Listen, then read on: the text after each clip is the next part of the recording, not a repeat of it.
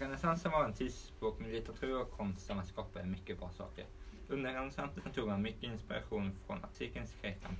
Renässansen började på 1400-talet i Italien och spred sig ut till världen till ungefär 1600-talet. Ordet renässans betyder pånyttfödelse. Ja, vad är egentligen typiskt för tidens litteratur egentligen? Om man ska kolla på renässansen. Lukas, vad säger du? Vad skrev man för litteratur under den här tiden? Jo, men man ser ju verkligen att man skriver mycket skönlitteratur och vad säger man? Lite mer satir och lite skämtsamt nästan. Ja, lite skämtsamt. Lite roligare böcker istället för mer fakta och sånt. Så det tycker jag är väldigt annorlunda. Ja, man använder mycket satir som vi kommer prata om sen och så. Ja. Och vad handlar pjäserna egentligen om? Ja, men pjäserna handlar mycket om... Böckerna handlar mycket om kärlek och riddare. Exempel på det är Romeo och Julia och Don Quixote. Ja, det är ju riddare och mycket kärlek. Ja. Men om vi ska prata om regler för skrivandet under den här tiden, hur såg det egentligen ut? Fanns det mycket regler eller var det väldigt fritt? Ja, det är lite annorlunda då för att de berört väldigt många regler, de nytänkande författarna.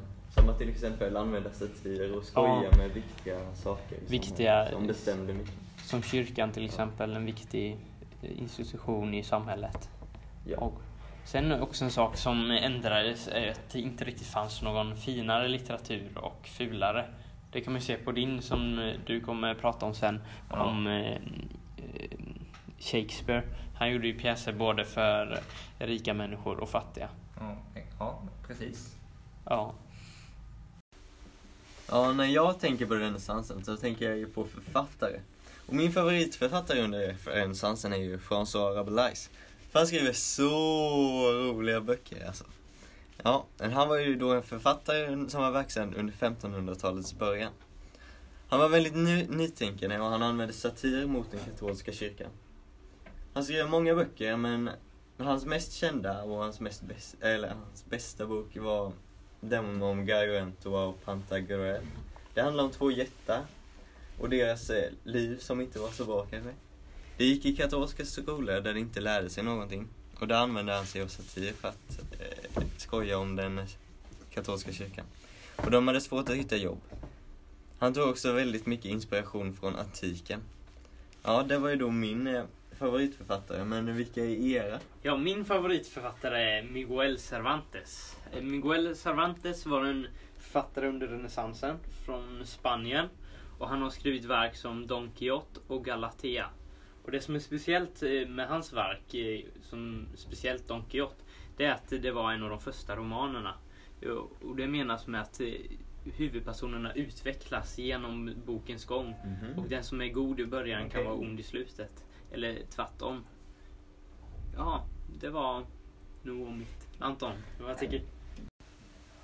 Ja, min favoritförfattare är William Shakespeare, vilket är en av de mest kända författarna som funnits i historien. Han har skrivit många kända verk som Romeo och Julia, Hamlet och Macbeth. En stor anledning till varför han lyckades var för att hans sexskämt gillades av alla samhällsklasser.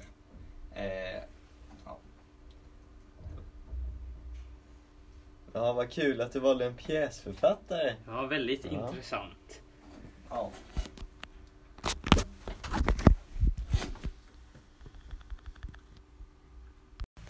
Vad är det som gör de här författarna typiska för sin tid då, Milton? Jo, men om man kollar på Miguel Cervantes så ser man ju på hans Don Quixote att människorna utvecklas i boken och att det är en av de första romanerna. Och det har ju lite att göra med humanismen. Att den som kan vara ond innan kan vara god nu. Och att den som var god innan kan vara ond nu. Ja, och William Shakespeares pjäser var ju anpassade för att alla skulle kunna förstå och kunna se dem. Och det här har någonting med jämställdhet, att alla ska få samma produkt. Ja. När jag tänker på min författare som är François Rabelais, hans nytänkande var ju då att använda satir i sina böcker för att skoja med de som hade mest makt i samhället. Ja. Men varför tror ni att vissa av de här verken fortfarande läses idag?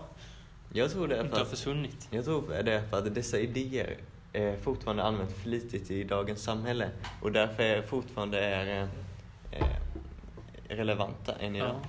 Det kan man ju se på Antons din där, William Shakespeare. Han var ju väldigt, det läses ju fortfarande. Ja. Det finns ju många som vet, de flesta vet ju vem det är. Ja. Han är väldigt svår att inte veta. Nej, jag tror de flesta faktiskt vet vem han är. Det som kanske utvecklades mest under renässansen var litteraturen och tillgången till litterära verk. Vad kan ni säga om det?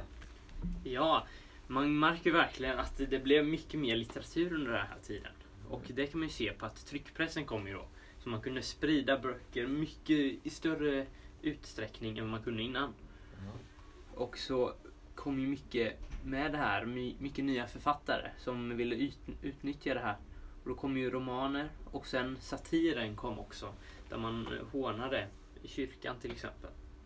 Jag tänker ju också att när tryckpressen kom, då kanske det blir lite mindre reglerat vilka böcker som blev större spridning på. Ja, det tror Eftersom jag. man kunde trycka själv. Det har du helt rätt i. Jag tror det kom mycket mer böcker som inte tillhörde kyrkan också. När man kunde trycka ut dem utan någon var tvungen att sitta och skriva ner dem. Det var ju så att det var många människor som ifrågasatte kyrkan under den här tiden. Och då kanske det fick mer spridning. Och gjorde effekten ännu större. Ja. Av att... Och det kan vara att det som ledde till upplysningen också som kom efter renässansen. Ja, jag håller med. Man märker även att det kom nya idéer under renässansen när man kollar på litteraturen. Humanismen kom fram och även en ny världsbild som inte stämde överens med kyrkans.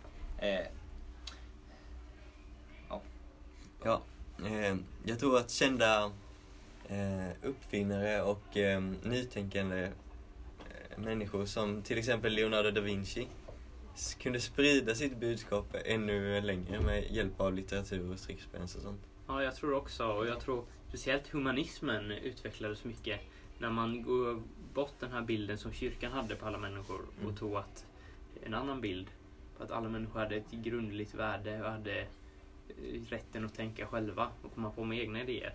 Ja. Det utvecklade också vetenskapen. Att man skulle tänka på själv vad det var man tyckte. Man tog ju väldigt mycket inspiration ifrån antiken. Där man också återfann det som man hade kommit på då men som hade försvunnit med tiden. Eftersom att perioden innan renässansen inte kanske hade de mesta uppfinningarna eller så. Ja, om man då ska sammanfatta idéerna som var under renässansen kan man ju säga att humanismen var den viktigaste och störst utspridda idén som kom. Men Lukas, du hade också något om kyrkan. Ja, det var ju de många som tyckte att katolska kyrkan la vikt på fel delar. Som att de ville ha mer rikedom och pengar och makt istället för att fokusera på kärleken och gemenskapen mellan Gud och människor. Ja, men jag tror nog att de har blivit så populära bara för att man vill få bättre rättigheter för sig själv. Kyrkan tog väldigt mycket pengar av befolkningen så man vill inte längre ge kyrkan pengar. Ja, jag tänker mest på avlatsbreven där som var en väldigt stor faktor till Martin Luthers. Ja, man vill inte att man bara skulle kunna köpa sig fri från det dåliga man gjorde. Och det har ju också en del med humanismen att göra. Att liksom alla har ett värde och att man inte bara kan köpa sig fri från det man har gjort fel. Ja, men under renässansen så upptäckte man många nya världsdelar. Ja, det tycker jag kan vara för att seglingarna ökade i Ja, man började segla mer runt jorden. Så att säga. Ja, och ett land som upptäcktes var då Amerika som upptäcktes av Christopher Columbus. Ja, och detta ledde ju sen till att länderna i Europa började starta kolonier i Amerika och nere i Afrika. Och det kom väldigt många nya kolonier och de startade nya kolonier för att få resurser till sina vanliga länder. Det ledde till att det bildades många stormakter i Europa. Och det ledde till att det startades en del krig mellan de här länderna. Ja, under renässansen så kom det ju många nya idéer också. Och kyrkan fick ju mindre makt i och med detta. Eftersom de inte kunde argumentera emot de nya idéerna. Nej, och man kunde segla hela världen runt och folk blev mer världsvana. Och då kunde man ju också mer bevisa att jorden var rund eftersom man kunde segla runt hela. Ja, bra. Ja, vad finns det kvar från renässansen som vi har nu i vår tid? Ja, om man kollar på speciellt kända böcker och pjäser som jag tror alla vet vem Shakespeare är. Och det lever kvar, hans pjäser lever kvar idag. Det kan man ju säga. Vad säger du, Lukas? Jo, men jag tycker att vi verkligen har kvar tankar från denna tiden. Ja, det ändrade verkligen litteraturen för alltid. Ja. Och hur vi ser på böcker. Vi har ju inte så mycket, eller nu för tiden läser man ju mest skönlitteratur. Ja, och romaner kom ju, det läser man fortfarande. Det kom under renässansens tid. Och sen kom det mycket annat som inte har med litteratur att göra. Som till exempel humanismen. Som vi är på DR innan kom. Och det lever ju kvar idag. Det är väldigt mycket med humanismen. Ja, något mer som ni tycker lever kvar idag? Ja, men Leonardo da Vinci.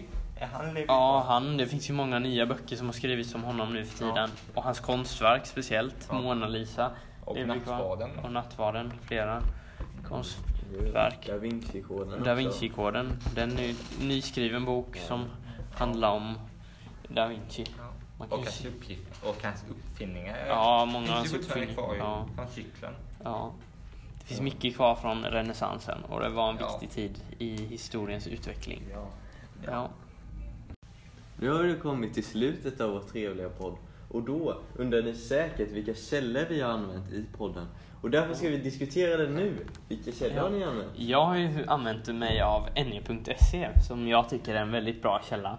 För den är skriven av vetenskapsmän och experter inom ämnena på olika saker. Och det finns väldigt mycket information på den. Vad tycker ni? Vilka har ni använt? Ja, jag har använt SO-rummet som en källa. Bra källa. Den är ju bra för att lärare har skrivit den här om informationen. Och det är bra också om man kan ha två källor och jämföra dem. Som SO-rummet och ne.se. Ja. Man kan jämföra så det står samma. Så man får två sidor. Två olika källor. Vad säger du, Lukas? Ja, jag tycker också. Jag har använt NE och SO-rummet också. Jag tycker det är väldigt bra att checka olika källor. Vi har också kollat lite snabbt på Wikipedia och sakerna. Och det är men bra. det är ju bara att checka. Ja, man kan ju kolla liksom en fakta på Wikipedia och sen kan man kolla upp det på en annan källa så man får två vinklar och kan bekräfta den ena med den andra. Det är väldigt smart. Och det var allt från oss här på Renässanspodden den här veckan. Då säger vi hej då. Ja, hej då.